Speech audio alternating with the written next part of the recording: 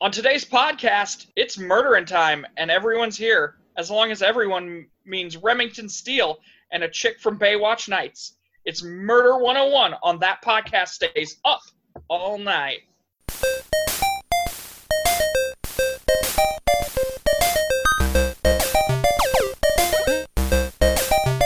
Come on.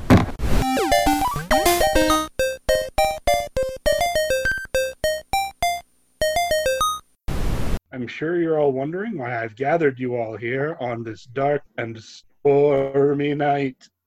It's to listen to a podcast. That podcast stays up all night, to be specific.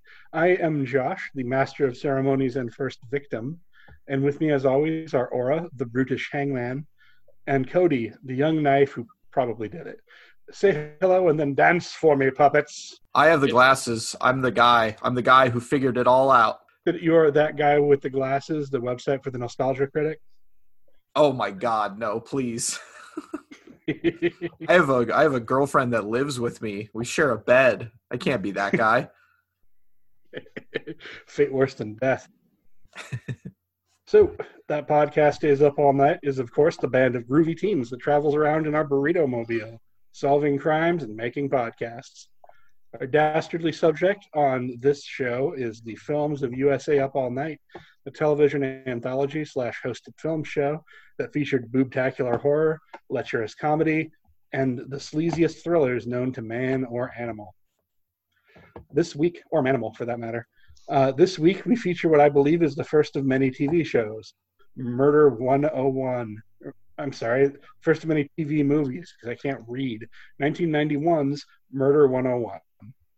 Aura, you do that voodoo that you do so mediocre and give us the elevator pitch. Mediocre? You know you write these things, right? You're attacking your own writing and scripting me to point it out as well. Sure, continue.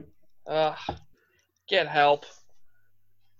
Murder 101 is a murder mystery about a sleazy college professor and the many people around him who unexpectedly end up dead. I'd like to say something clever about the premise, but that would be far more effort than this film's producers put into it. So, fuck it. The story of the production of Murder 101 involves a heist, 3 affairs, a shady deal with the Iranian government, and none of these things actually, it was probably a very boring production. There are no stories that I could find about it on the internet, and the DVD doesn't really help, being the kind of disc that lists interactive menus and scene selection as special features, which I guess is a good sign that it's probably not pirated. None of the interviews I have found with director Bill Condon mention his time working in TV movies. Most of them mention his education at Columbia and his early screenplays, Strange Behavior and Strange Invaders, but gloss over his work in the early 90s.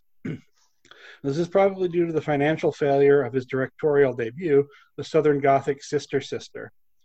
One notable thing in Condon's early work is the quality of the talent that he attracted. Strange Invaders featured Nancy Allen and Wallace Shawn, the Grand Nagus, whereas Sister Sister had Eric Stoltz and Jennifer Jason Leigh. Sister Sister, not the television show, right? Not the television program Sister Sister, unfortunately. This is our weird, TV crossover episode. And our me and Aura's weird 90s nostalgia. I don't know if anyone remembers Sister Sister. I loved that fucking show, though. Yeah, it was pretty good. I feel like I've definitely heard multiple other TV shows reference Sister Sister. Like, it's got to be on 30 Rock or something. Yeah. With Tia and Tamara. Are you more of a Tia or more of a Tamara, Josh? I can't remember. Whichever one was the studious one. I was kidding. I can't back that play. Whichever one was the more studious one. I can't remember which was which. I feel like Tia was the studious one and Tamara was the wild child, but I would not swear. There is a great rap song by the artist Rico Nasty called My Twins Tia Tamara. And it is a song where the chorus is a hook about how she is comparing her breasts to Tia Tamara. My twins, Tia Tamara. So that'll be a fun look up for the listeners. Why don't you give that one a listen? Not backed by this podcast at all. No production, but or we had nothing to do with it. Good to see that this wholesome television show became something else. The impression I'm left with is that from early in his career, Condon had a good eye for young talent. The film's principal performers for Murder 101 were a couple of up-and-coming actors with a variety of TV and supporting roles. Dee Young, the female lead, started her career with a substantial role in the cult classic and up-all-night film Rock and Roll High School for the Corman Combine, but she hadn't really followed it up very well. She did get a supporting role in the teen robot TV movie Not Quite Human 2, but I was joking about this being TV deep dives, as well as a walk-on as the waitress in Spaceballs in a couple of German films for some reason. The male lead was Pierce Brosnan, a man who at this point in his career seemed a bit doomed. He'd missed his chance to take the role of James Bond due to a last-minute renewal of his TV show Remington Steele. Story going that he found out by a phone call from his agent right when he was about to walk out the door to go announce that he would be the next James Bond. Since he still needed money to afford all his big Hollywood drugs, he kept working primarily in television after Steele wrapped in '87, probably kicking himself every day for picking up the fucking phone. So this is our first TV movie starring a big name from our teen and or childhood years. It also has the most direct-to-video cover art ever, at least on my DVD copy, and it looked like Cody's was the same. What did you all expect going into this one?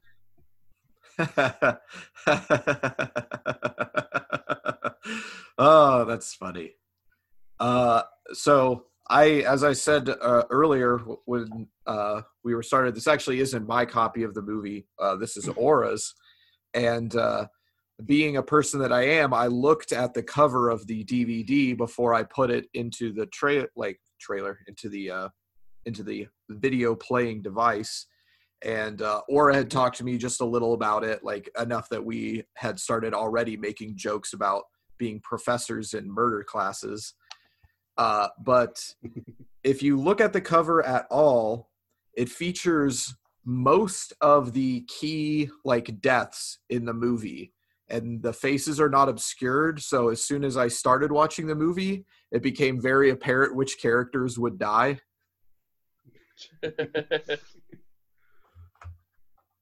And Pierce Brosnan, this also the sepia tint and the running poses. I thought this was going to be a much more high-paced or even interesting movie.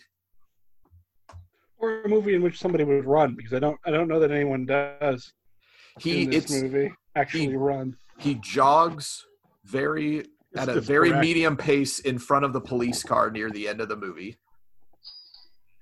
He does also jog recreationally, but that's not particularly tense. I was just gonna say, there are several scenes where he's jogging recreationally, as I recall. As soon as they started doing that, I was like, oh man, it's that scene from Captain America. It's Winter Soldier. On your left. Don't fuck my wife. Oh my god. That would be awesome if just fucking Captain America suddenly was doing laps around him while he was having the walk and talk with his rival. This movie seems to be from an era that I wouldn't be surprised if I saw Chris Evans in the background of it, honestly. Josh, you bring up a good point, something I hadn't necessarily thought of. I bet the jog walk and talk is probably a much more difficult shot than the regular old walk and talk, because you also if you involve multiple takes, all of a sudden you're tired by that third or fourth. Something tells me Something tells me they didn't have to do a lot of takes for this movie. Oh, yeah. Throw it in the can after one, huh? They were working with when I think of Pierce Brosnan, I think of somebody who's probably pretty professional on set. Yeah. Fix it in post. Probably a got it in one kind of guy. Also, I really wonder how much Bill Condon gave a shit about these movies. Josh, the discussion you and I had when we had talked about this movie the first time, you had sort of said that it was a TV movie. Did you confirm that this is in fact a TV movie, or did this have any sort of theatrical? No, this was a TV movie as far as this was in fact a TV movie. Says. Yep, IMDb lists it that way, and I haven't seen anything to contradict it. Oh no, that's fine. Straight I to was just TV. because there are like no special effects or anything. Like it's No I behind the think it was- scenes, no anything on the DVD. yeah. I don't know if this was the first one that Condon did. He did a whole run of them right after, and his things that I've seen have speculated that it was because Sister Sister failed, and so he took a TV movie deal and was like, I guess I'm doing this for a while. Every time you say sister, sister, I can't shut it No. off now. I know, me too. Apparently, it's some Southern Gothic with Eric Stoltz. Remember Eric Stoltz? I do. He was going to be the next Pierce Brosnan. Oh, geez, Rick, that guy just looks exactly like Eric Stoltz, Mask Morty. That's a reference for the millennials. So, Cody getting earning his paycheck this week. I have fulfilled my contractual obligation to the show. He's defining his brand. Yeah. Dance for me, puppets. So Cody's cover's full of spoilers. Isn't it also just so ugly? Yes. I feel like it should have like Ice-T or Ice Cube on it. Well, Maybe okay. Christopher Lambert. So I'm looking at this cover, and I had not paid attention prior to Cody mentioning it. But you know what this reminds me of is those covers of the DVDs that they sell at truck stops. Yes. That's exactly what it Exactly. is. We are talking about the same class of film, like almost always straight to video, usually with somebody whose stars faded a bit, or who, just sort of in a lull in their career. Probably an action film. Like, honestly, looking at the cover, I would expect it to have a bit more action than it has. 100%. Yeah, that was my initial impression. I guess we should describe it. It's like Pierce Brosnan holding a gun, and then a bunch of scenes from the movie, but it's all in a sort of sepia tone. He's not holding a gun. Look at this hilarious Right. angle. It is the Right. overlay It's Pierce of Brosnan. Pierce Brosnan and a hand holding a gun, which is put together in such a way as to make you initially think that he is holding it. that's. But that could be anyone. There's another little Pierce Brosnan. There's the wife character. He's surprised. The one in the corner there. That one, he kind of looks like he's homeless. Yeah. This Like one, Pierce Brosnan playing. Is this his real? Speaking of professors and homeless, did you guys ever do that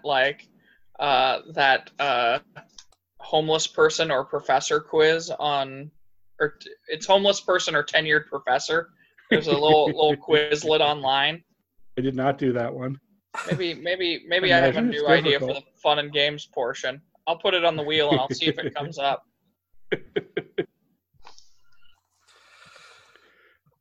Right, Oh. Is there anything else people wanted to talk about expectations here, or? we gonna- I'll continue to talk about the cover of this movie when I talk about my synopsis, because honestly, it does a really good job of laying the groundwork for me. Cool.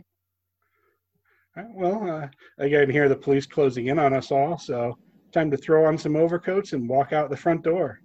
We'll be back after the jump. After the jump. What you doing? I'm planning out my curriculum for my fancy new university job. Whereas I am drinking scotch and staring into the middle distance. Nobody cares. So new fancy university, huh? Yeah, murder you. Not if I murder you first. No, Murder University. I've been thinking about the title of this movie. It's not like the movie gives you much else worth thinking about. Shut up. We have Murder 101, right? An intro course. A pretty easy one if the film's any indication. Well, sometimes you need to rope the students in with an easy A. But then we move on to Murder 102, Murder Theory. Theory can certainly be murder. That much is true. You could have history electives like Murder 205, The Black Widows. Sexist. Maybe racist as well. Aren't all you millennials supposed to be PC? Sure, if we're all cucks. Murder 310, death and taxes, cross-listed with accounting. Murder 420, saying the dog did it. And the capstone, Murder 501, independent study.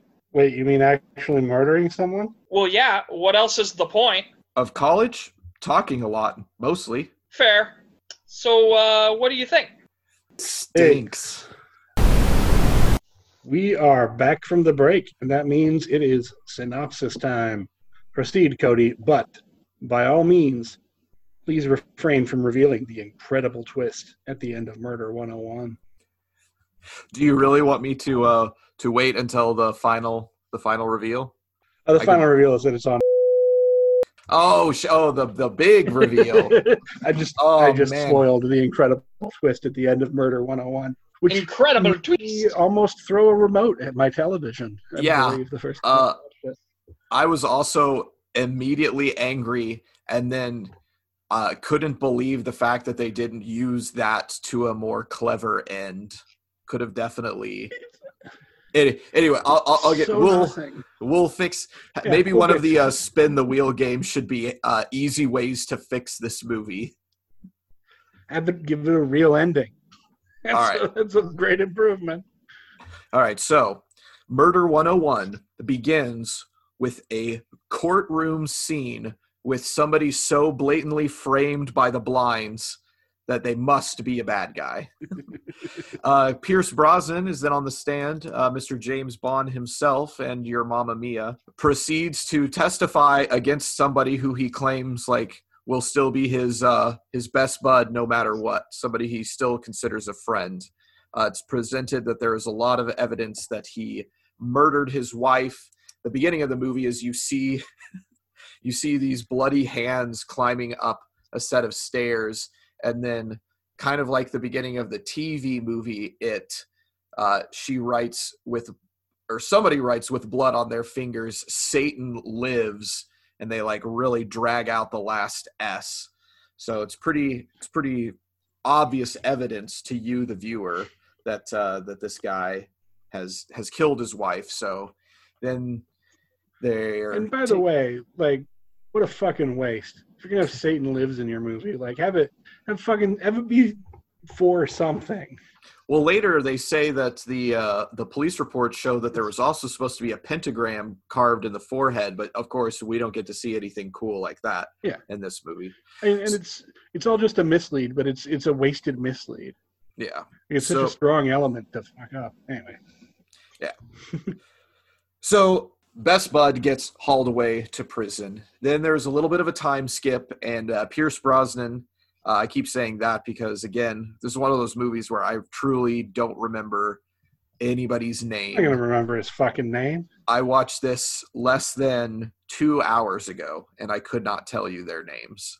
But Pierce Brosnan has written a amazingly successful book based on the whole interaction, and he is talking to some people at this party. You find out that he's a professor, and he's there with his ex-wife shows up, and they divorced apparently because he was having an affair with one of his students.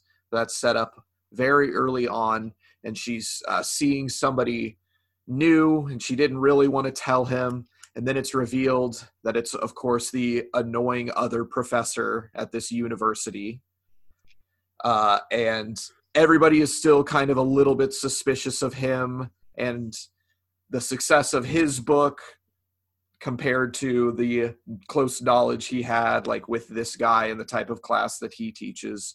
So is he a writing professor or a creative writing? Creative writing. Yeah. That's but he seems to only talk about one subject, which is thriller novels. So it's kind of like if you're watching a movie of James Patterson's life, I would imagine. James Patterson was a professor as well. He writes murder right across the chalkboard and gives his students this introduction to his teaching style, which is not Dead Poets Society. It is more like I want you to really get in the head of your characters and your killers and things like that. I want to talk really brief about the class because it's a perfect example of a film class. By which I mean not a class about film, but a classroom in a film. In that instead of teaching you anything, all it is 5 minutes of a professor showing off and then he dismisses class.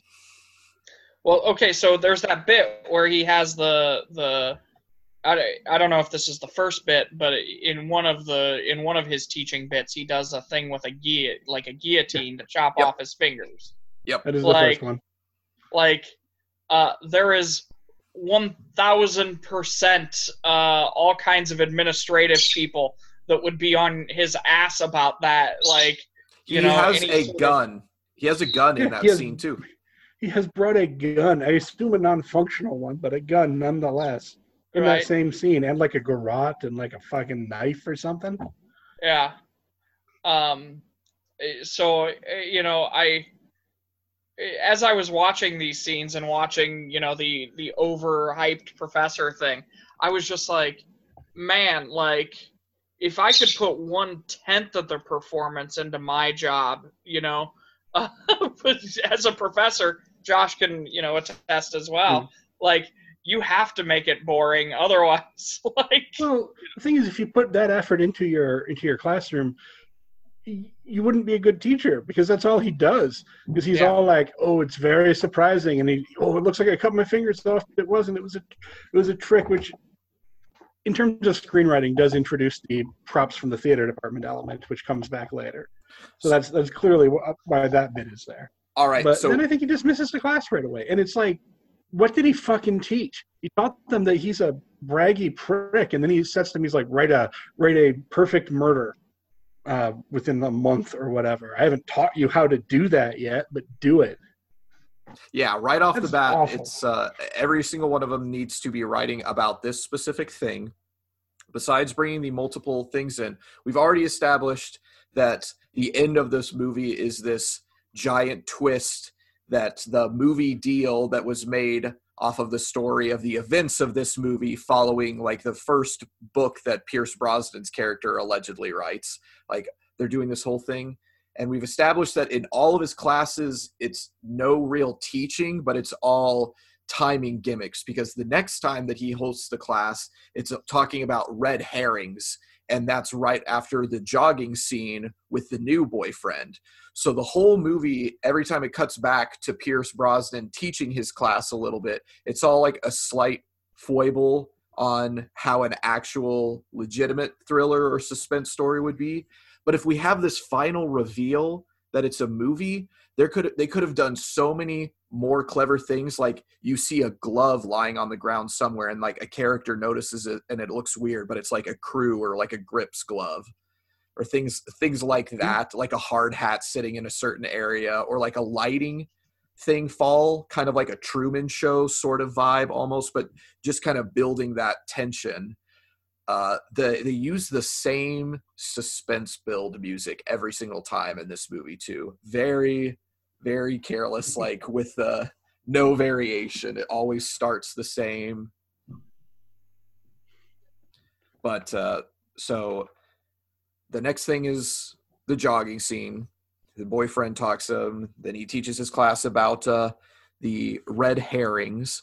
Almost immediately then he gets, the other thing that we missed is there's an introduction to this one student who immediately after the very first class, like, follows Pierce Brosnan the entire time, talking about, he uses the word obsessed. He's obsessed with Pierce Brosnan because he read his book about the trial. And so right off the bat, that was my next dead giveaway of, this is somebody who is probably either related to the person who got put away at the beginning or the person who was murdered. Because right off the gate, he's one of the few characters that have glasses in the whole movie, and it's a very handsome student, but not Pierce Brosnan. Handsome student. He's got a square jaw. But then he delivers... He came off real smarmy to me. Yeah. Well, that's it's very tongue-in-cheek. His whole performance is that character right off the bat, that they're going to get involved in this professor's personal life, which already includes at least one murder. So that'll now bring us to the second murder of the movie. They've brought up the fact that Pierce Brosnan has a history of sleeping with his students. So a new person that is in his class, or is it the previous student? The girl from the class. Yeah. She's trying to do the assignment that he's given them. Yes. To create a perfect murder. Right. He takes his shirt off to do this bit, though, with one of his students. Like she invites him under false pretenses that it's his ex wanting to make, and then comes in with the lights out, and she's all like, haha, murdered you. She pulls a gun on him, but he knew better, so it's a theater gun. He knew that this was what she was going to do. Yeah. There's something to that effect. And he left a note explaining it next to the, and he's like, "What? See, I left a note, so you wouldn't have gotten away with it." To which, if I was her, I'd just be like, "I would have found the note." Right. And also, I have an invincible field. Her whole point is that he didn't tell anybody, or like she lured him alone, so now she could hypothetically murder him or have sex with him, but there's no alibi or whatever. And while Pierce is smugly now seeming to lecture her on the finer points of why she needs to improve her creative writing thriller prose, she is also sitting there in a negligee, and somebody comes into the room and strangles her with a belt. This after Brosnan turns her down for sex. Yes, he does turn her down. They make out a bit, and he's like, "No, I can't." Mm-hmm. I'm like, "Fuck you." So this brings us to the first murder that is on the DVD case, which it obviously it's a podcast, so you can't see, but it clearly shows this character over a shirtless Pierce Brosnan with a gun. And then actually, if you look over at the other side of the DVD case, not only does it show her full dead body, but it also shows the exact same camera angle of Pierce Brosnan finding the belt that strangled her hanging from the chandelier, which of course is his own belt. His own belt. So as soon as this scene began, I knew exactly how that was going to play out. Quality cover work. So then the next scene is some more talking back and forth, expositing. We get to the point where the student finally reveals that he knows more about Pierce Brosnan's personal life, and that he knows, oh, you were at the motel, and the police have interviewed Pierce Brosnan because, of course, they found a dead student that's in one of his classes, and he has kind of a history for that sort of thing surrounding him. It is weird that it's not shut down at this point. A character brings this up later, the fact that Pierce Brosnan's class wasn't just like canceled after the first student murder. But then this smarmy student reveals that, oh, you don't, like, the police don't know that you were also there. Why shouldn't I tell them right now? I'm trying to figure out who actually killed the first murder. He doesn't state his full intentions yet, but he reveals to Pierce Brosnan that that's what he's doing, is he thinks that the best buddy that Pierce Brosnan blamed is guilt-free. So then it is Pierce Brosnan seems to figure out who the killer is, or he has an idea, and so he wants the police, his buddy that's in the police department, to meet him conveniently in the theater department, or more specifically the stage of the theater department, where the previous wife's new boyfriend is also meeting someone there. And at first you think it's Pierce Brosnan.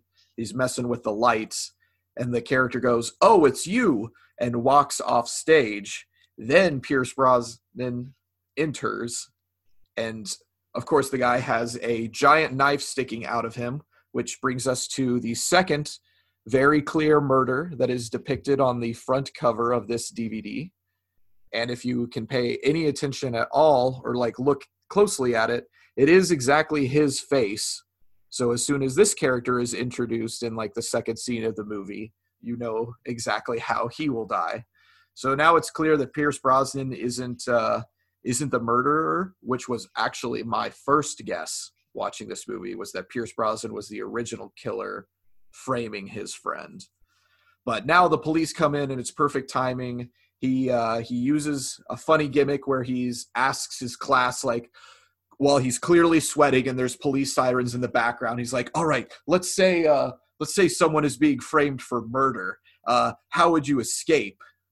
And they give him answers about jumping out the window and all these sorts of things. And then the guy that... Why do they help him? Because they all figure it out. They can hear the police sirens, and later they participate in his escape. Like, why I would go to the cops if I was in that class. I'd be like, this professor, who, by the way, really sucks. One of their class... It's the third time I've seen him, and he teaches for 5 minutes at a time. And he wants me to help him get away with murder now. So how about you arrest him? One of their fellow classmates is the person who is killed. Yeah. Probably by him, as far as they know. Yeah. And he's clearly teaching the class and has famously written a book about this first murder experience. Like, I would definitely not want to continue attending the class at this point. But not only do they help him escape by disguising one of the students as him and walking plainly into his own office, which of course attracts all of the police. They surround him. And then when it's revealed that it's one of the students, they say, I can't believe you fell for that. And then the rest of the class applauds, of course, which at that point, I would think the police would then detain each of the students for questioning. Exactly. I was going to say, and then off camera, they're all hauled in for accessory to murder. Like accessory after the fact, which is a crime that they've just all committed. You could have that scene work if you had laid the pipe that fucking these kids like their professor and he's doing interesting things in the class, but they haven't. They don't earn it, and it feels real lazy. He wowed them with a guillotine the first day. That's all he needed to do. Yeah. He ruined a perfectly good theater prop stagehand, and they love him for it. Yep. So he escapes in the back of his ex-wife's car, where she's a little bit shaken up by the death of her new boyfriend, but it's revealed that she had already told him that she still had feelings for someone else, which is clearly Pierce Brosnan, and extremely weird at this point in the movie, which is we're most of the way through by now. I think that his relationship with everybody in this movie is weird. Like, because one of the notes that you asked me about, Cody, like, what it said there was, like, his relationship with the administrator, for instance. Like, this is not a relationship that, people at any level have with their bosses, like the way that are still employed. Right. And like the love-hate relationship between those two as well. Like how he's like, oh, you got me again, Pierce, or Latimer, Don't remind me of the names. Sorry. I don't want that in my head. That is very, very worth noting. Nobody has any vocal stumbles or says anything that would resemble normal human-to-human conversation. It is very, very melodramatic and scripted. Everybody, like, it's too smooth. Everybody's too, like, not like Joss Whedon quippy, but, like, everybody's a little too smart. Everybody's using, like, 4-syllable words when, they could just say, oh, yeah, we're going to go get lunch. Yeah. So at this point, Pierce Brosnan is with his ex, and they're clearly going to, see it through to the end. And he has see it through to the end, huh? He has finally put the pieces together. So he goes to a diner where he's clearly going to attract public attention, and some cops walk in and they see him and they give way to the chase. But I'd really rather call this the second jog scene of the movie. Pierce Brosnan jogs slightly ahead of a very obviously slow-moving police car towards the end of the road where they see the student that they've set up this drop-off of information, this little box that they compiled of some of the extra stuff. And they check through the rearview mirror of the ex-girlfriend's car that he gets the thing. So he leads all the police in, and he grabs the student and pulls him out with the gun, and he's like, "No guns, I want to talk." And so his police buddy drops the gun, and they all walk into a room that has like not tarp, but not like tablecloths. It's just have stuff draped over all of the furniture, a very clean room-esque.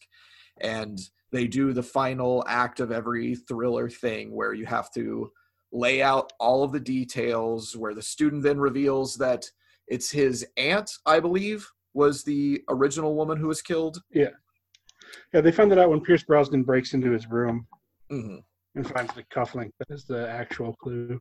The cufflink. Oh, that's right. He goes to visit his buddy in prison. So there is that was the one scene I missed. After he escapes, they're like, it just doesn't make sense. We need that last piece. And his buddy gives him the brooch, and he still confirms that he's like, I didn't do it. I know, you did this to me, and I read your book and all this stuff, and whatever. I guess I still respect or understand you to some degree. And Pierce Brosnan recognizes the brooch, so he holds on to it. Prison guy is real fucking passive aggressive. I'm gonna say it. Like, I get that you're mad that your friend turned on you and fucking gave testimony that put you away. Just don't see him. Right. Yeah. Or just feel like I'm mad at you, so we're just talking business. But he just takes like little cheap digs at him, but he's never like, I'll fucking murder you for this. He's just like, well, I thought you were, the day my wife died was the worst day of my life. The second worst day was when you turned on me. I'm like, how about suck a dick, guy? Also, congratulations for keeping this small piece of evidence on your possession in prison for the last at least however many years it takes to write and publish a best-selling thriller. So 6 months. It was in his butt.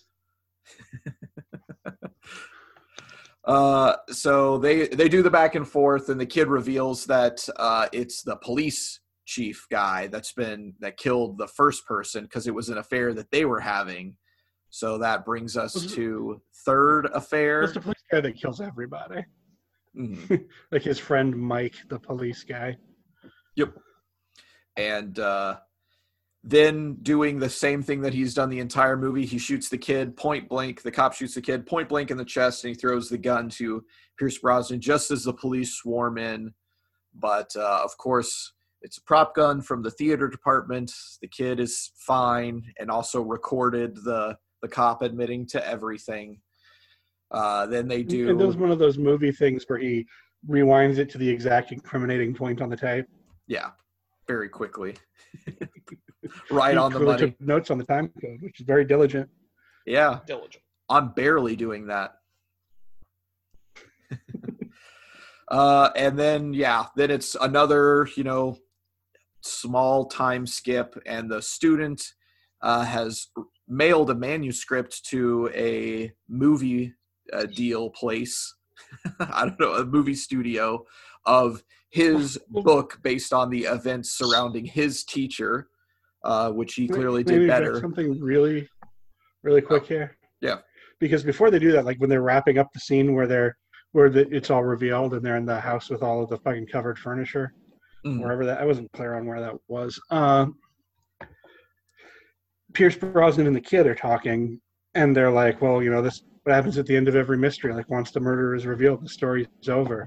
And then it cuts away for what's supposed to be clearly a commercial break. I was like, so that's the end of the film, right? Like, we come back, but it comes back for like a final sting. And you talked earlier about how to fix the movie. Fucking end it there. Lop this last bit off. It does nothing. Yeah. This last bit is them discussing the fact that it's a movie deal, and then a boom mic enters the shot, and one of the characters flubs a line, and then it pans out to reveal all the characters that were dead are still around and on set, and the student kisses the girl who is, I guess, his girlfriend behind the scenes, and it widens, and then the credits roll as you see a bunch of cast and crew. So no one was ever in any real danger. Name on it. Yeah, that says Murder 101. You see a film slate that has Bill Condon's name on it, so I guess you're watching them make the movie you're watching? I don't know, man. Is it That your ending mind can suck a blown? dick. Yeah. So that's the synopsis. That's what happens in Murder 101. Yep. A very boring ass movie. All right. TV movies would eventually become a staple on USA Up All Night, especially I think starting around season 3 or 4. It seems they started buying up a bunch of them. I'm guessing they got a good rate. Probably because they were cheap and occasionally topical, like the Amy Fisher movie I've been desperately trying to get my hands on. Not the one with Drew Barrymore, the other one. What kinds of things do we think of when we think of TV movies? And I think there's sort of several categories you can put TV movies into. What? Roots? That's a good one, though. Oh. I feel like there's two type of TV movies. There's the TV movie that's technically a mini series, but when it's like cut together, it's just one extremely long movie. And those are the good ones, like It, or, you know, and when I say good ones, that's still in quotation marks because there's this kind of slight, you know, whatever you want to call it when somebody talks about a TV movie. But it's like all those Disney Channel movies that people from my generation are nostalgic from. That's what they think of. Or it's the movies that were supposed to be a theatrical release movie and then something either went wrong or there was a giant argument behind the scenes or a legal battle or something like that. And instead of getting pushed for a full theatrical release, they release it on TV to either save money or attempt to make any amount of money off of something terrible. Or like I said, or it's the beginning thing. They're like made for a specific channel. Before you had people like Netflix, you know, making their own movies, and before HBO obviously has their whole thing, you kind of had, you know, a TBS movie or a Fox or whatever, TNT. There are certain cable channels that specialize, like Lifetime, or Hallmark, in very specific kinds of TV movies. But I would divide the classic TV movie. Your division is interesting, like based on length and construction. I would tend to divide them into sort of 3 subject matter categories. One of them would be the topical issue. Like this is your like Mazes and Monsters story, right? Like your kids are playing D&D and now they're going to kill themselves. Brock is going to kill your daughter, whatever, you know? After school specials. Yes, your ABC after school special jumping out the window on fucking Angel Dust movies. The Day After. Yep. The Day After was a good one, though. I love that movie. Brave Little Toaster. Depressing. Was that? Brave Little Toaster. Was that made for TV? I didn't even remember that. No, that's one of the ones that was supposed to get a theatrical release, and there was a massive battle because they started working it on Disney, but it was a Buena Vista movie, and so they fought them like every step of the way and eventually got to block it, and then it aired on Disney, which is an extremely dark cartoon to air for just anybody to watch in the middle of the day. Such a good fucking movie, though. It got a theatrical release later. Like after it had its cult success. But so you have these sort of ripped from the headlines subject, and then you also have sort of the ripped from the headlines true story, like your Amy Fisher type.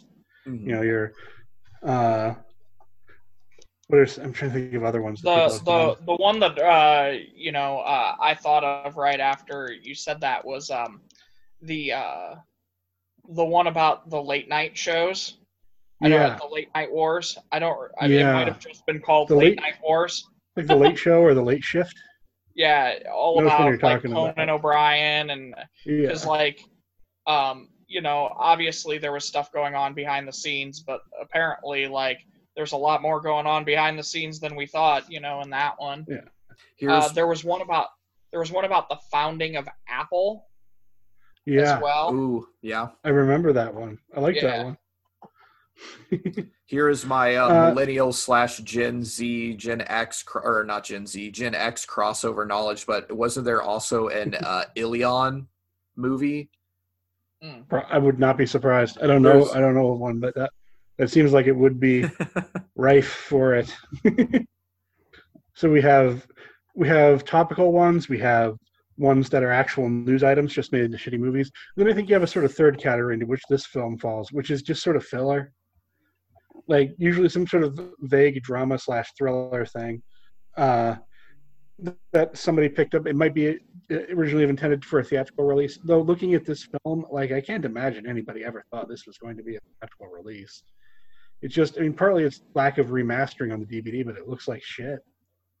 Yeah. Like if you played these in a movie theater, you'd have a riot. It really does. It has the professional quality of like 2 episodes of like a pretty decent TV channel. Yeah. That's like exactly what I would describe it. It looks like exactly what it is, a TV movie. It's no better, no worse than that. Yeah. And I think that's why I really suspect that Bill Condon at this point in his career, like, you never know when somebody's like, oh, after this film flopped, you couldn't find work. You never know what's actually happening, but I don't know. This film feels like somebody giving up. This film feels like Patton Oswalt's bit about the Kentucky Fried Chicken Classic Bowl. Yeah. They're just sort of a failure pile It's just nothing. It's too by the numbers. It's exactly like a paint by the numbers thriller / whatever. Because I was thinking about the types of movies that this specific like decade has. The good ones are things like The Net or Murder by Numbers or something like that, where there's certain gimmicks or things like that like stick out. The Net, I think, is hilarious just because it's a Sandra Bullock movie before she was like big famous, and it's so dated with its portrayal of technology. Certain things like that, I think, stay in the zeitgeist.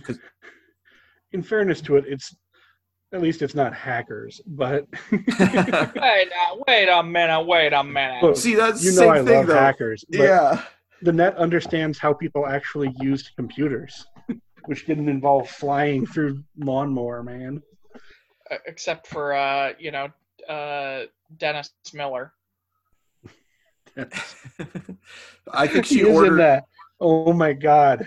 I think she orders a pizza. I think that's the first thing that she does in that movie to like flex her internet knowledge is ordering a pizza online. Like She uses a computer to order pizza, guys. Can you imagine?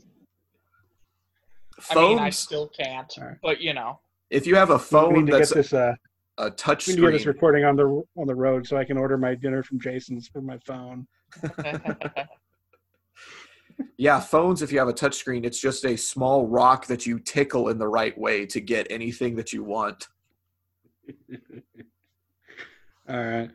That is one way to put that. It's a gross way to put that. I think that's a good discussion for TV movies, I feel like. Yeah. Certainly we'll come back to the subject. You're like, I've had enough of this shit. The synopsis was a bit long, so I thought we'd do it. It was a good discussion.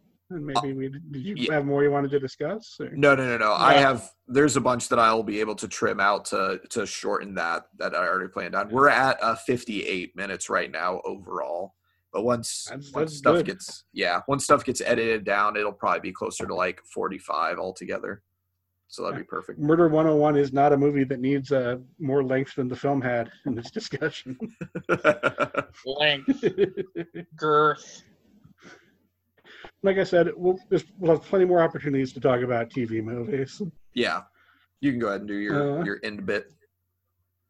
So the bodies, no, I mean with the many other TV movies that were on USA Up All Night. No, yeah. Like we're coming back to this well, motherfucker. I understood you, Cody. Well, the bodies of our many victims are rapidly cooling, so we need to wrap this up. Aura will be back with the games after the jump. Hey, you guys ever think about where the movie ends and reality starts again? Worried that all your fraternizing is going to catch up to you after seeing this week's movie? I got a guy. If you never want the movie to end, if you know what I mean, wink. No to both of those things. Guys, I'm serious here. What if, like the actors in this movie, were just disembodied voices trapped inside of people's car radios, telephones, and nightstands? And all that's left at the end is a wink and a nod to the audience. and none of it's real. It's all just scripted. What a twist. However, that can't be true. You never see people in movies do regular things like we do, like pay bills or answer the phone to a wrong number, unless it incites an incident, forwards the plot, creates a complication, or has a hilarious outcome. Or is any of the scat porn I watch. Yeah, disembodied voices don't have bowel movements, and let me tell you about the one I just left. Okay, but actors are people too. They do things when the camera isn't rolling. They have, a pretty good idea when the movie stops and reality exists to them, There's method actors who don't know that distinction. Well, take for instance, a minute or two back, who did you just wink at, Cody? The audience. What audience? The people you call pod people or viewers, all the time. What? Look, Aura, there's all kinds of theories about diegetic music and film and what's real and authenticity. And... What about reality TV or video games, VR? He might have a point that there is a difficult distinction between reality and, quote, the show. Not if you've done your due diligence. Oh, I've done my due diligence, sir. Just like that time a few minutes back where we walked through a fake college course catalog. Yeah, we could have recorded that out of order or on another day. Yeah, but that was just a few minutes ago. Look, we can hammer this out later. Meanwhile, we have a dinner invite from our sentient robot who translates into Shakespeare. We met after our third apocalypse, but about the same time we opened that portal to hell and went to caveman times, whose origin we haven't explained yet because I thought I lost that episode, but then I found it, and we haven't had time to put it into the production schedule. Shortly after we started dressing as mascots and murdered those cheerleaders. We definitely didn't murder anyone. Tut. Never mind, it was about that time we drove that burrito food truck and met the stripper judge. Cody was driving a taxi cab. Only some of this is ringing a bell. How can you not remember? We met Sony 5 shortly after we watched Tom Green molest a horse. Nope, actually, that was in a different universe. I don't remember any of this going down like that. No, we met Sony 5 3 years into the presidency of a fake television star and fake rich guy Donald Trump during the pandemic, but before the murder hornets. That sounds like it's from a shitty conspiracy theory podcast. No, all of that is still very real. What? What about exactly 2 years ago today when we watched the Batman serials with Kyle, Josh, and it was dripping with racism and it changed our lives? Kyle who? Different universe. That guy doesn't exist anymore. Wink. Who are you winking at? I guess it's time for Aura to have his segment. Hey, Aura, is murder some kind of sick fucking game to you? Just like in Saw, Josh. Like it's absolutely, fun and games. Woohoo! Jerking the turkey. It's in there somewhere. Keep looking. I swear. No. Oh my God. I put it in that other room's body. Oh, this is embarrassing. Look, this one's on me, guy. I'm sorry. Oh, no. Bodies everywhere again. Here, look, I work at the hospital. You can use my insurance card. It'll be fine. Look, I know you're mad, but, come on. I got, a dozen of these things going. It's mixed up. Oh, let's see. I've got a colonoscopy on Thursday. Can we take this murder jigsaw game for a rain check next week? All right. Well, it's time for the fun and games portion. Just like Jigsaw, right, guys? We never want to see another one, sure. Speaking of TV movies, Josh, why didn't that one turn into a direct-to-video franchise? I don't know. They were inexplicably successful.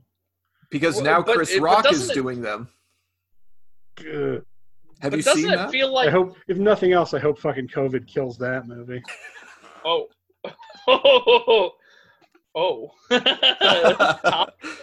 I don't know how to segue back from that. How about we just take a big spin of the wheel, Cody? The biggest wheel we got. All right, here is our big old murder wheel that we spin for, and except this time it has a body and it's got a bunch of knives sticking out of it, and we're throwing knives at the wheel. Oh no, knives at the wheel. All right, here's knife number 1. Thud. Thud. I've It, sounded an awful lot like my cat eating in the background. Where'd the it knife landed land? on Murder. It landed on Murder 101. Murder 101. That's the name of the That's- movie. One way to get rid of your DVD, I guess. So what this game is a bunch of trivia about murderers, guys. So Cody has disabled screen sharing, so I can't give you the screen for Oh. this. I didn't know I had control of that. Let me see. What do I have to do? Something in Zoom somewhere.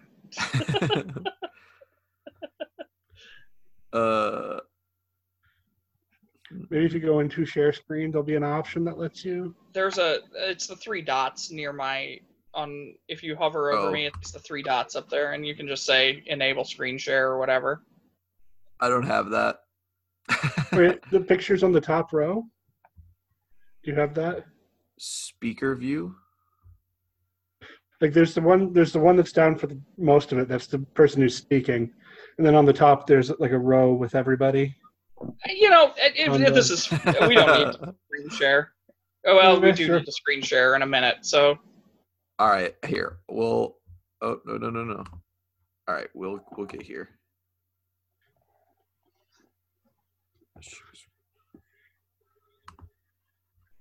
All right, did that fix it? yes, All right. yes, it did. All right, so famous serial killers from Encyclopedia Britannica. Let's start the quiz. All right. All right. I'll be taking it with you guys here. Oh no, we only have 30 seconds. It is like a damn saw trap. So, John Wayne Gacy. Yeah, obviously. well, So, okay. I Which guess serial killer of boys and young men performed as Pogo the Clown at charitable events? I did not know that he killed boys to men. Ted Bundy, Jeffrey Dahmer, John Wayne Gacy. You said John Wayne Gacy. You were right. Sorry, I had to rush saw through some that of his because we were paintings. running out of time.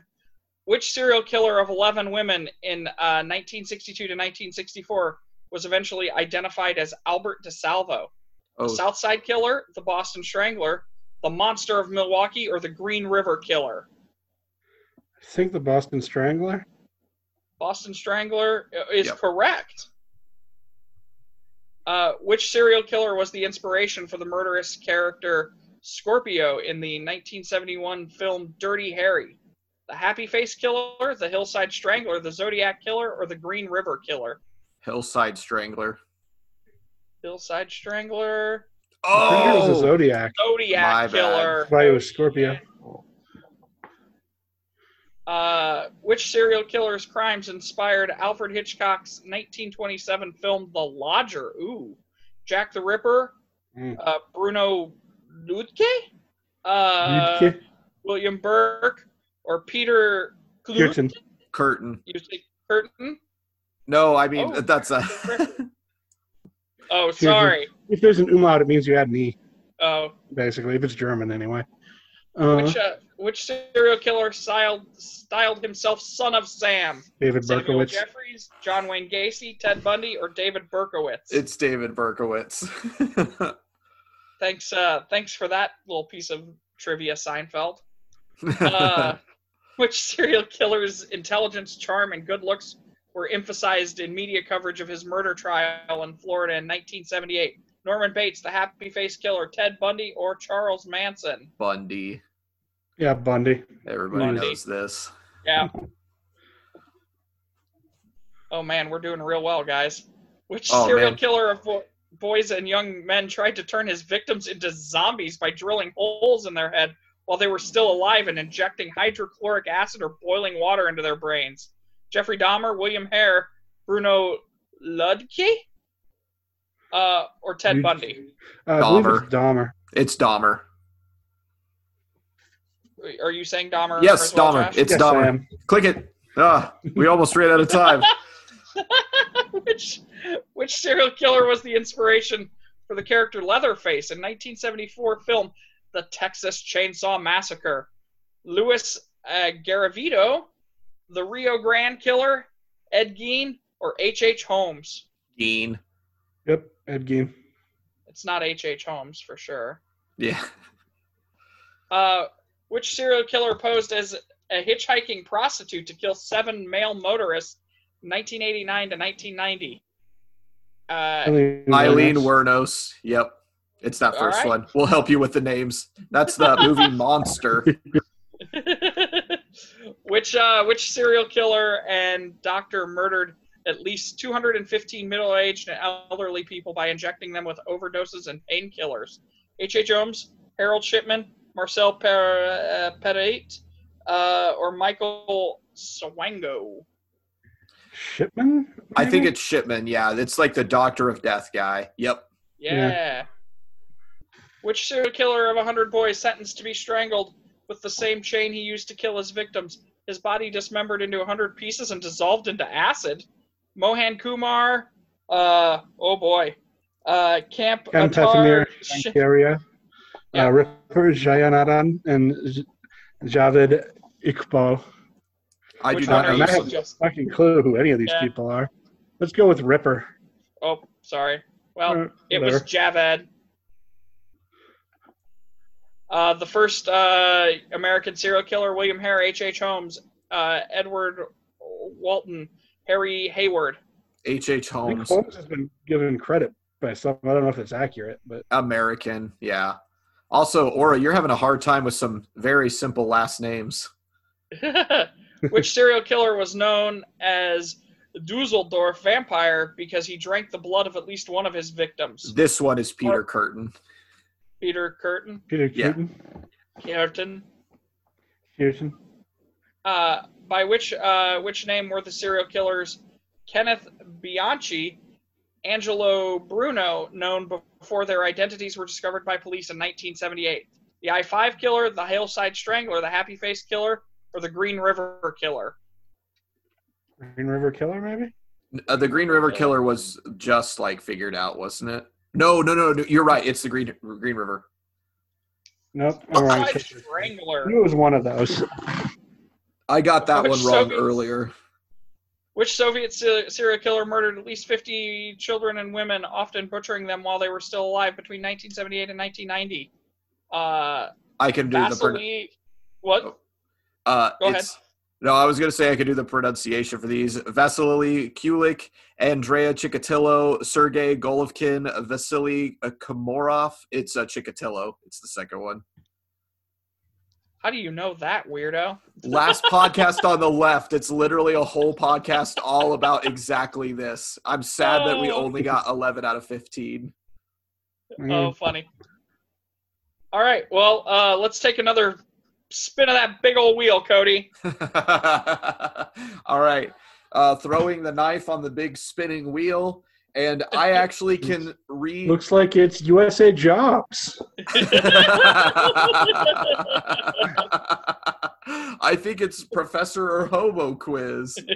How did you get that, Cody? I threw the knife. You threw the knife. So this was a last minute addition here. You can play this game along at home if you want.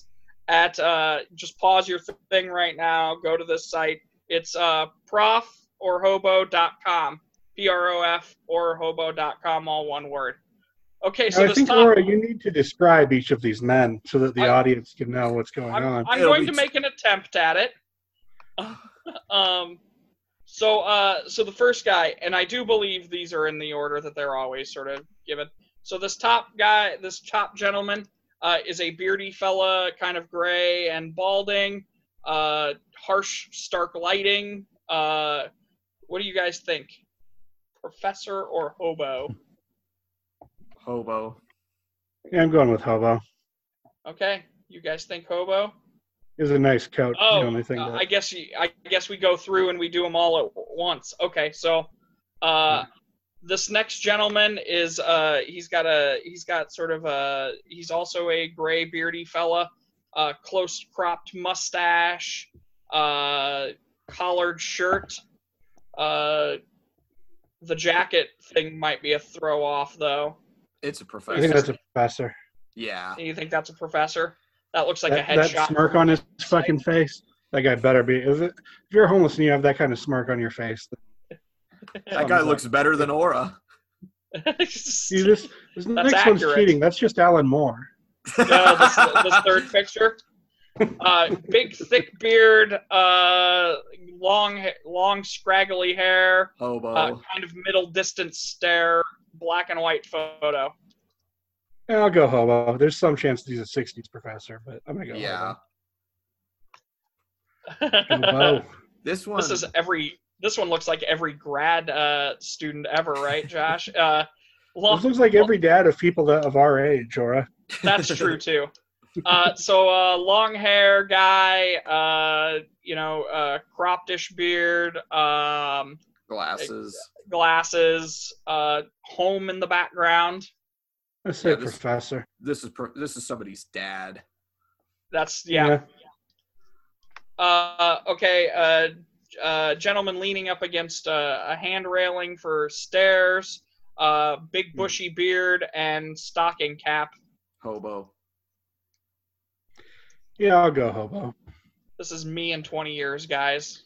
That's, Hobo or like professor of something like maritime. right? Or you Maritime added- professor. You added an extra 0 to that number there. That's me in 2 years, guys. Fuck off. Okay, so next picture. Oh man, quite a bit of the same description as the last guy. Big bushy beard, stocking cap, oldish sort of face. The that's nicotine definitely yellowing. Yeah, Yeah. the yellowing Got on the- that he's got beard. the discolored patch in his mustache there, which is real scrumptious. This guy, he's got some sort of floppish hat, big bushy beard, jacket, outdoor shot. That's a Professor. professor of anthropology. Those That's an mutton answer. chops, man. Yeah. Next guy down. Oh boy. This is hard. This is the big- hardest one yet. Big bushy beard. It might be Looks- both. Looks to be a guy maybe at an academic conference. Yeah, that's what I was gonna say. Glasses, I think- balding, holding a stuffed panda. I'm going hobo. I'm gonna say. He looks a bit crazy. I say professor on that one. So that's the first one we're differing. Split decision. Okay, so I think this one's a giveaway. But, Yeah. a youngish fella with a bushy-ish beard, stocking cap, and a St. Olaf hoodie. A part of me says the St. Olaf is designed to throw you off, but that's also like a camera strap around his neck. Yeah, that's Yep. a professor. So, that's a professor. And the final gentleman who, big bushy beard. I know I'm describing this over and over again. Bushy blonde beard. Outdoor shot, glasses, and a stocking cap. That guy, he looks like if Hulk Hogan at 20 had become homeless. Yeah, And this is He what he would looks- look like now. It looks like a like blonde young version. Santa. It's like a blonde version of what Robin Williams looked like when he had his beard like fully out. Sure. Did we land on hobo for that one? Yeah. All right, so clicking for the results, let's find out how we did. Ooh, our score was 7 out of 10. Does it tell us who we're wrong at? Challenge our Oh. preconceptions. There we go. We got This hobo on the one's first correct? one. We were correct on the second one that's a professor. Just they could have third- humanities with that smirk. He's a physicist apparently. Yeah. Hobo. We got computer science guy on the one we were calling a grad. He's grad definitely, he has definitely filled out a punch, like one of those old punch card things. Yeah. Oh, we got that guy wrong. I got that. That's, Yep. See, I was wondering on that guy. Like So the the railing, gentleman he leaning just- up against the stairs was actually a professor of computer science. We got the hobo right on that guy. Oh, we got Whoa! this guy wrong. Oh wow! I could have Floppy sworn hat was a anthropologist hobo. was a hobo. Are All we right, getting? here's the- Is this one wrong? I was right. Uh, Nice. Yeah. Cody got it Oh, right. so the third one we got wrong was the panda guy. Mm. he is just that right? looks so insane. His Those work eyes. for philosophy of biology. You're totally right. That's absolutely a picture of some conference. You can tell. Yeah. And I thought maybe it was just a homeless guy that broke into a mixer at a Marriott or something. Could They were trying to trick very you. well be, you know. Well, I hope that was fun. All right, one more spin of the big wheel, guys. Woo! It was Spin. fun and very very classist as well. Oh yeah, no, it's super classist. But I am glad that our preconceived notions were still challenged. Yeah. So I think we've all learned something, which is really that straight white men continue to learn things is really the most important thing. All right, here's another knife throw at the wheel. Kathunk. Where do you suppose this one's going to land, Cody? If I had to guess, genre swap based on the knife. Genre swap. Nice. Look at that. It's like you had a magnet in the old knife. So, all right. Genre swap. This is the game we play every show. What we do is we assign each other the same movie, but in a different genre. And we sort of round robin it as we tell our version of it. Did you guys want to do the modified fix the ending thing, or did you want to just do regular genre swap? Let's just do regular genre swap. Regular genre swap. Okay, The Josh. movie's too boring to be redeemable. For you, I want to assign you this movie as a boy band film. Boy band film. All right. God, I had one just a second ago that I was going to assign, and now it's gone out of my head. Now it's come back. Cody, I want you to do this film as a sci-fi creature feature. Okay. Film. Like from the Sci-Fi Network, I mean, like a. Oh, made for TV Sci-Fi Network movie. Ooh. Okay. I Like, got an what's idea the already. company that they work with? Sci-fi. All right. I don't know. Yeah. And so now I need one for some Aura. reason I'm blanking on.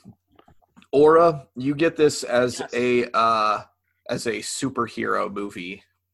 Oh, Murder 101 is a superhero movie. Yeah, but not post Marvel boom. You're doing a superhero movie before the Sam Raimi Spider-Man movies.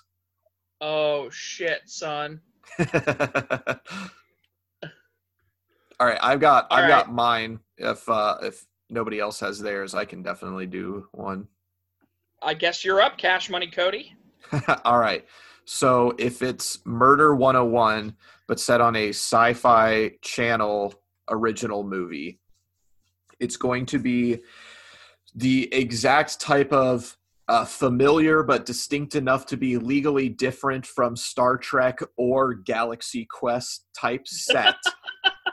And it is literally a giant school set in space. It's like a colony, like floating off the coast of a moon or something like that. And instead of it being a writing professor who witnessed a murder, it is a guy who is a biologist, like a biologist professor, but for the new, neo-century organisms that we know now. And so there's no like clear aliens, and in fact they even, like, his students ask about that, and he's like, oh, ha, ha, ha. In my head this is still Pierce Brosnan. He's like, oh, there's no such thing as bipedal organisms out in space other than humans. And it's more or less than the same movie, the same exact, like, it's a little too polished, it's a little too forgettable. You're like, wasn't that an episode of Star Trek? And someone's like, no, it was an episode of Deep Space Nine. And then somebody else is like, no, it was that sci-fi TV movie. But it more and more students start disappearing, and it's like claw marks on them, and they're like, no, this could be and there's a bunch of red herrings where it's like a rake that like fell down in the gardening pod or something like that, and they're like, no, these are claw marks. And at the very end, it is it's one of the students wearing a hilarious, like, sort of made up bear suit where he has like built Wolverine claws out of knives, and it's like, I'm going to become the perfect organism. I tried doing that once. How'd it turn out? Not well. The court order prevents any further comment. So my version's a boy band version of Murder 101, and it starts with Justin Timberlake seeming to find evidence that his best friend Lance Bass killed his wife Christina Aguilera. So his testimony gets him put away. And then we cut forward a few years where Timberlake is on tour and trying to make up with his estranged wife, Britney Spears, who has moved on to, I don't know, Justin Bieber, the horrible new guy. And Timberlake has to console himself with his best friend, Marky Mark, a.k.a. Mark Wahlberg. Only people start dying all around him, and eventually figures it out that it's Marky Mark. He's killing them because he doesn't like Chinese people, and he has a weird thing where he thinks everybody is Chinese. But the final confrontation doesn't take place in an abandoned house. It takes place in what looks like an abandoned house, but is actually the stage for their tour. So that's how they're found out, is the walls fall down and there's an audience watching. Oh no! In the twist ending. Also, the song "Bye Bye Bye" is definitely featured. Bye bye bye. Oh, that's great. Heavily featured. Heavily featured. So, Murder 101, as told by a superhero film, pre Sam Raimi Spider-Man. So I couldn't get away from the Marvel universe. Partially because DC didn't make a ton of these sorts of movies. I don't recall prior to that point. I mean, I guess there is the Batman ones. The big one. Oh, but Marvel had a bunch of these made for TV garbage. Oh yeah. Like schlockers. So Dum Dum Dugan, played by a younger Ed Asner, is found dead. And Captain America, on his motorcycle with his clear trash can lid, is called in by David Hasselhoff, Nick Fury, to investigate. Spider-Man, though, is completely obsessed with this Captain America character. He keeps, sort of chasing him around while he's doing the investigation. Could it have been Spider-Man that killed Dum Dum? Well, maybe. But what about, Punisher as played by, who was that? Who played Punisher in those old ones? In the old one? Oh, Dolph Lundgren. Dolph Lundgren, thank you. Dolph Lundgren, who later becomes He-Man. Ooh. Having nothing to do with nothing. Stan Lee is J. Jonah Jameson, who keeps trying to pin it on the Spider-Man. The Spider-Man, right? And it turns out to be all okay. The twist ending is that Dum Dum Dugan was just a life model decoy. It's always, whenever they need to save continuity, it's always just an LMD. It's just a life model decoy. Or a scroll. Right. Lazy writing. Well, I guess we'll kick the more you know segment until next time. How about we move on to some ratings, some reviews, and whatever other trivia nonsense we have, huh? Are we actually kicking that segment till next time, or is this just the bit you do now? That's a bit I do now. Okay, fair enough. Where they are now, Bill Condon, the director, who I've mentioned several times. I haven't said anything here so that it can be a surprise to those who don't know, but Bill Condon continued to work in the TV movie grind for some time, working with some surprisingly good casts until he made the indie film darling Gods and Monsters, one of my favorite films about director James Whale and the first two Frankenstein movies, and the end of Whale's life. This earned him some critical acclaim, but not particularly much money, I'd imagine.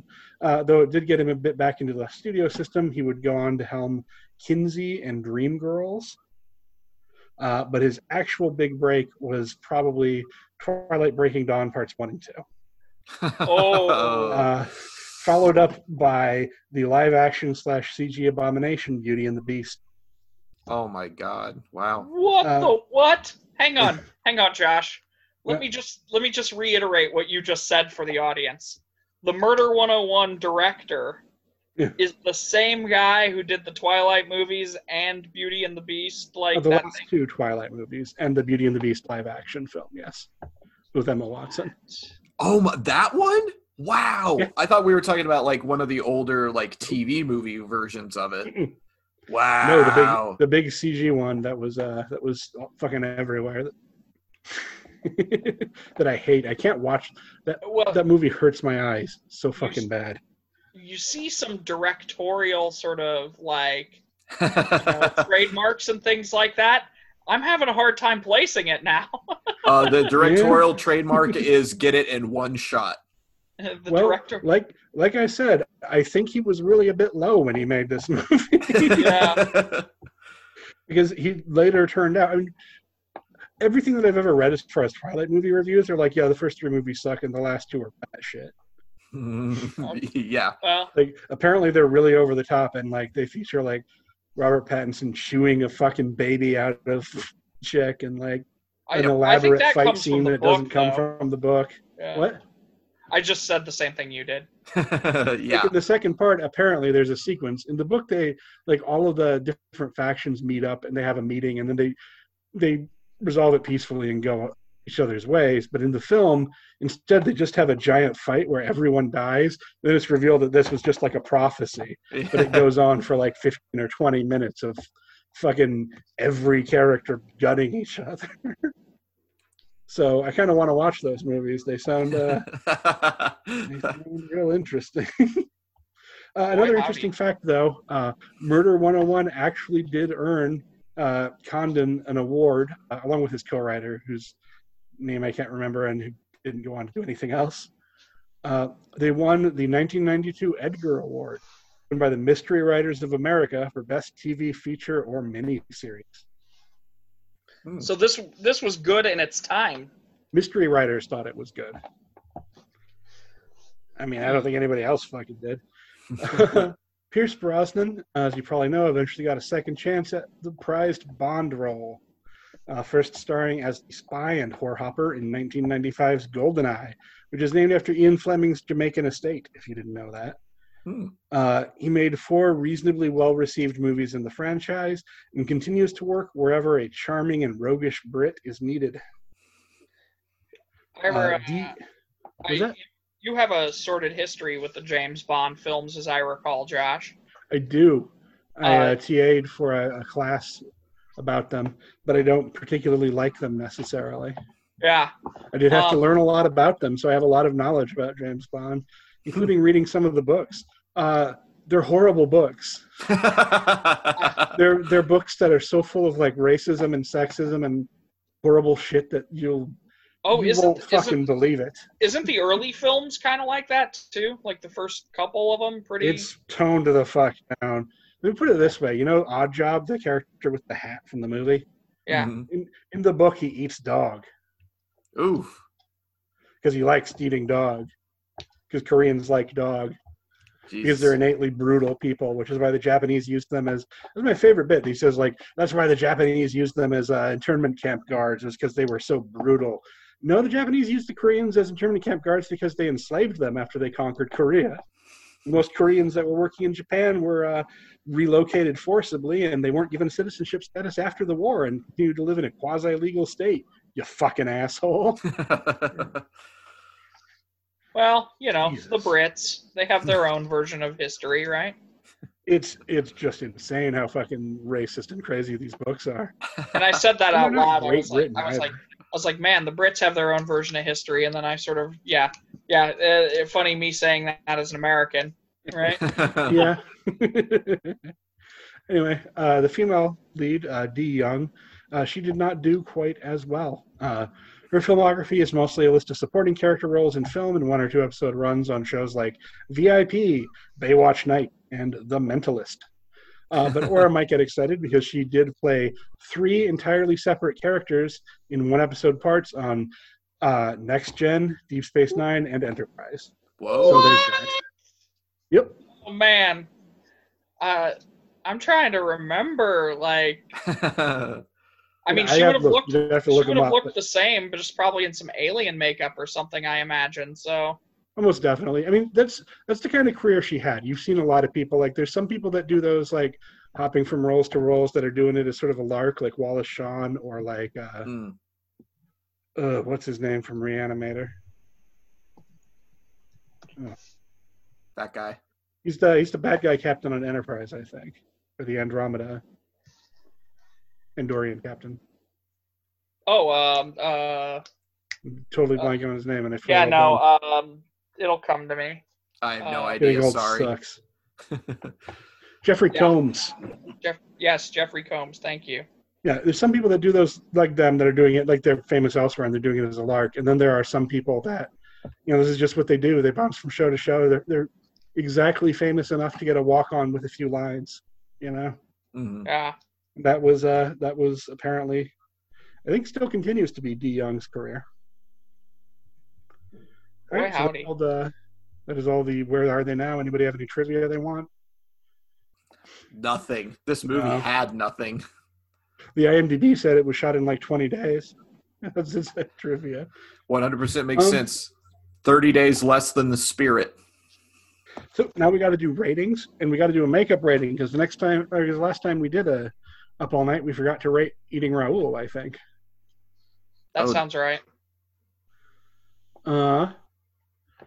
So So, you want to do Eating Raoul first and then circle back to this one? makes Sure. sense.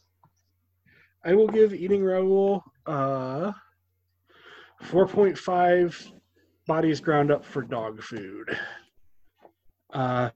It's a very fun movie. It just doesn't ever fully resolve into something that I would be like, this is a 5. Mm-hmm. But it's very fun. It's a very watchable, very interesting. Yeah, now that we're doing it, I want to say that we might have actually done it because I was going to also give it 4 out of 5 Nazi throw pillows.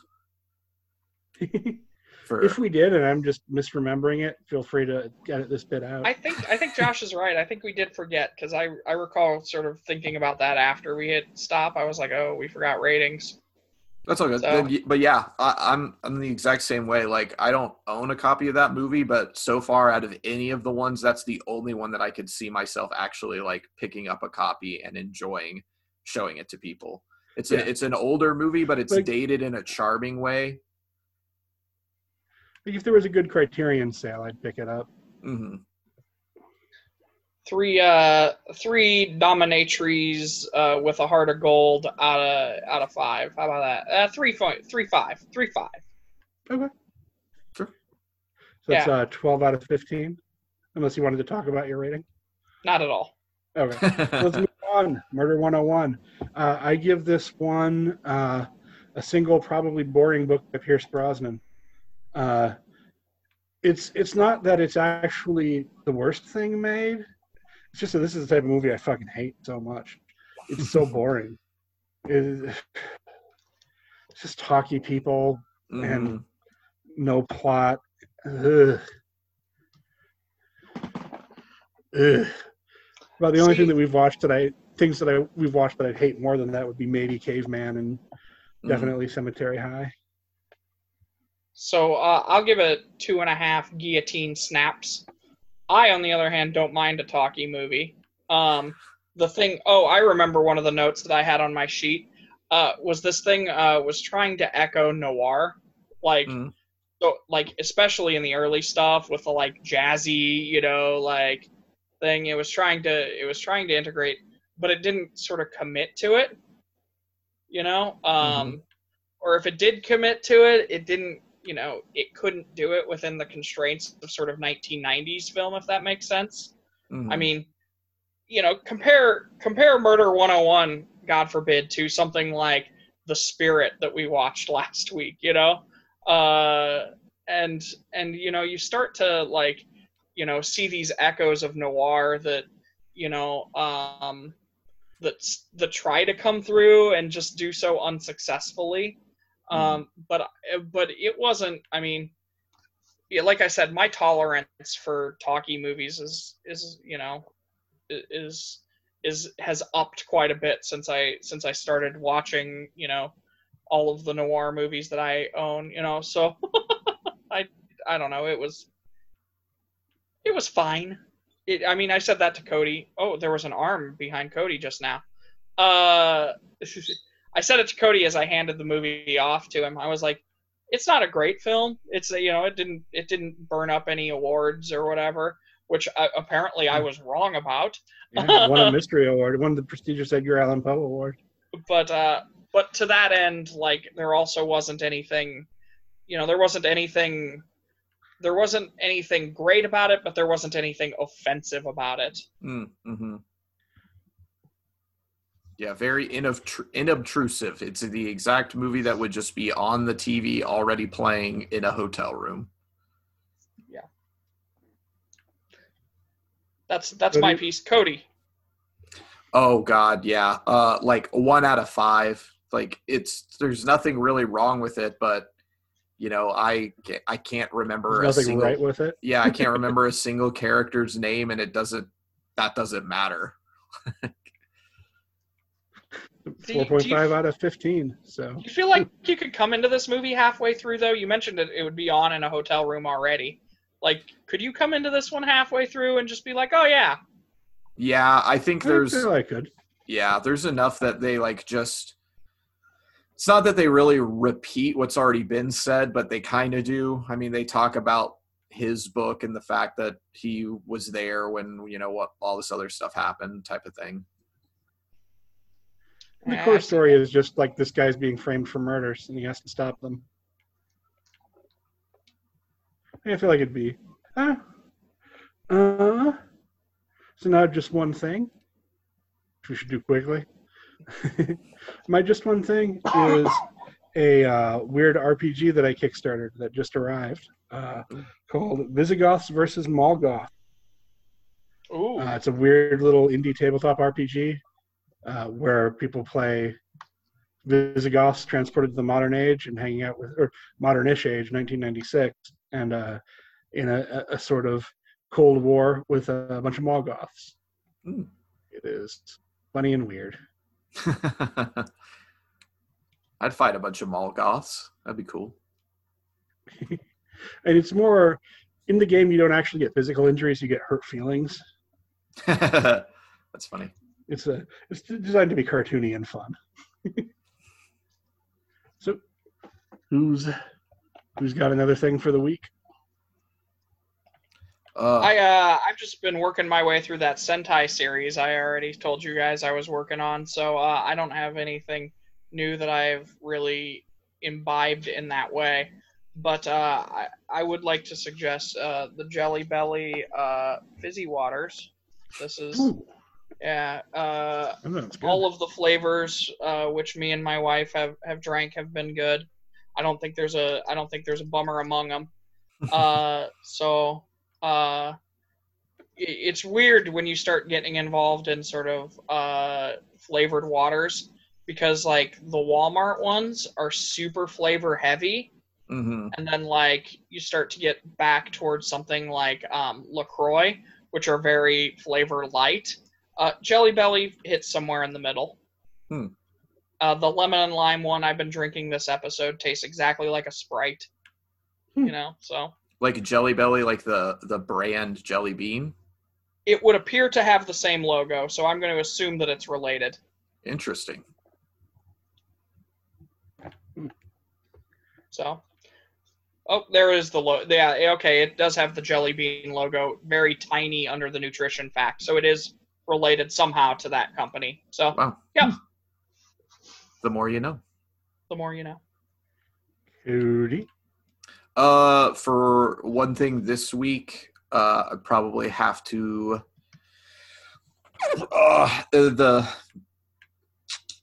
either more Animal Crossing. I don't know. I haven't been doing anything newish since the last one that we recorded. I know. We recorded the other one pretty recently, but yeah, whatever. I would say something along the lines of, more Animal Crossing or just more Switch games in general. Cool. All right. So time for our closer. So. Yes. I should have that up, shouldn't I? Yes. Yeah. Well, there's viewer mail too. I mean, I don't know if you wanted to briefly mention.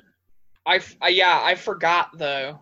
So You I guess forgot I'll last have to. episode. Oh my god, you I know. bastard. You unbelievable bastard. I'm a bat. I should have looked it up. All right. Well, anyway, That Podcast Stays Up All Night has been a proud presentation of That Podcast Productions. You can find all our podcast blogs and assorted nonsense on thatpodcastproductions.fireside.fm. You can also find us on Facebook as That Podcast Stays Up All Night Slumber Party, on Instagram at that.podcast.productions, and on Twitter at thatproductions. If podcatchers are your thing, you can find us as That Podcast Productions on Stitcher, Spotify, Google Podcasts, and iTunes, or you can just add the RSS feed from our website. What's going on with our art, Cody? Our logo was created by Abby. If you want to check that out or contact her for any work, her Instagram is Rosari Art, ROZARIART, Rosari Art. That sounds great. Remember to subscribe and review. You can email us your comments at that.podcast.productions@gmail.com. Our theme music is by Ted Potter, theoretically, by this episode. So you can kind of catch him contact us through our email, and we can forward anything on if you have any questions about his musical ventures. Josh, you want to talk about our sister podcast for a moment? If you like girls, and you like comic, and you like underrated new wave band Talk, then you should listen to our sister podcast, Girls Talk Comic. It's the best short comics podcast that we are affiliated with. Oh, and sadly, it has nothing to do with Mix Artists Girl Talk. Go to girlstalkcomics.fireside.fm today. Next time on the rack, decided to try really weird diction this time. I'm the one who does this part. Oh, nothing. It's yours.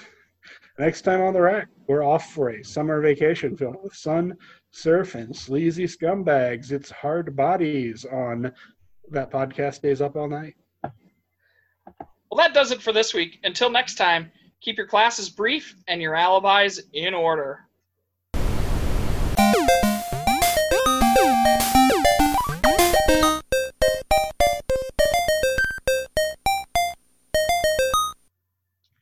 Da, da, da, da, da, da, da, da.